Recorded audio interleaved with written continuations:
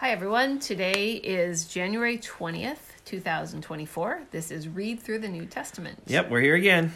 All right, and today we are going to start Luke 5, and we are going to read Ephesians 5. It's like yesterday we were in Luke 4 and Ephesians 4. Right. Okay, so it's going to be Luke 5, 1 through 16 today.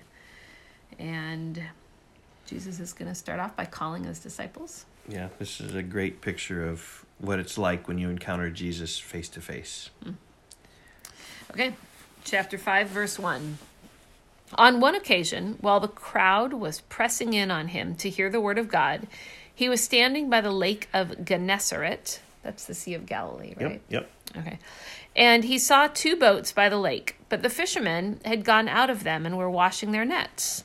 Getting into one of the boats, which was Simon's, it's a little bold, he asked him to put out a little from the land. And he sat down and taught the people from the boat. And when he had finished speaking, he said to Simon, "Put out into the deep and let down your nets for a catch." And Simon answered, "Master, we toiled all night and took nothing.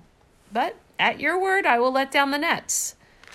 And when they had done this, they enclosed a large number of fish, and their nets were breaking.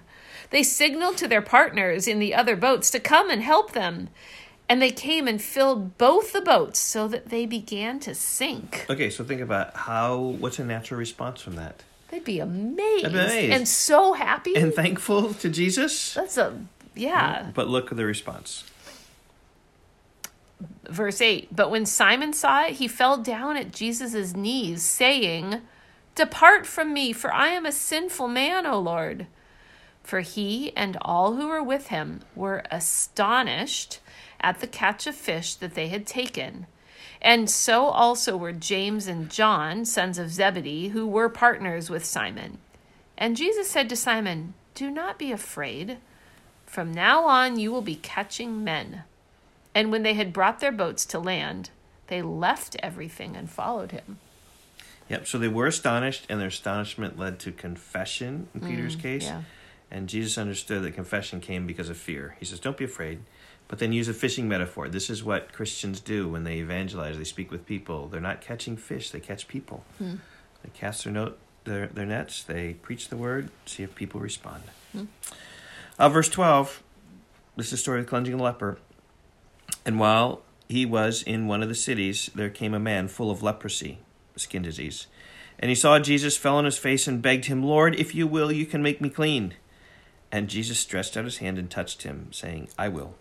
Be clean." And immediately the leprosy left him, and he charged him to tell no one. "Go and show yourself to the priest, and make an offering for your cleansing, as Moses commanded for a proof to them." Now, it's interesting here, right? Don't say anything.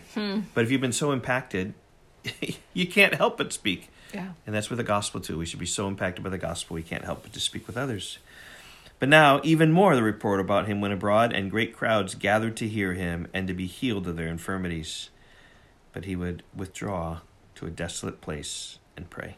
All right, now we're in Ephesians chapter 5, which is just continuing on these walk metaphors. We saw yesterday about how we need to walk worthy of the gospel. That means walk in unity and walk in purity. And here we're going to see how we should walk in love and walk in light and walk with wisdom.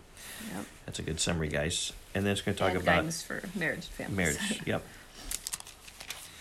Therefore, chapter 5, verse 1, be imitators of God as beloved children and walk in love, as Christ loved us and gave himself for us, a fragrant offering and sacrifice to God.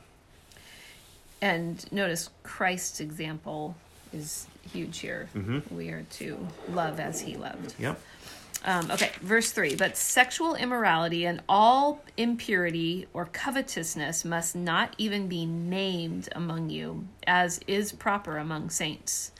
Let there be no filthiness, nor foolish talk, nor crude joking, which are out of place, but instead let there be thanksgiving. For you may be sure of this, that everyone who is sexually immoral or impure, or who is covetous, that is, an idolater, has no inheritance in the kingdom of Christ and God. Let no one deceive you with empty words, for because of these things the wrath of God comes upon the sons of disobedience. Therefore, do not become partners with them.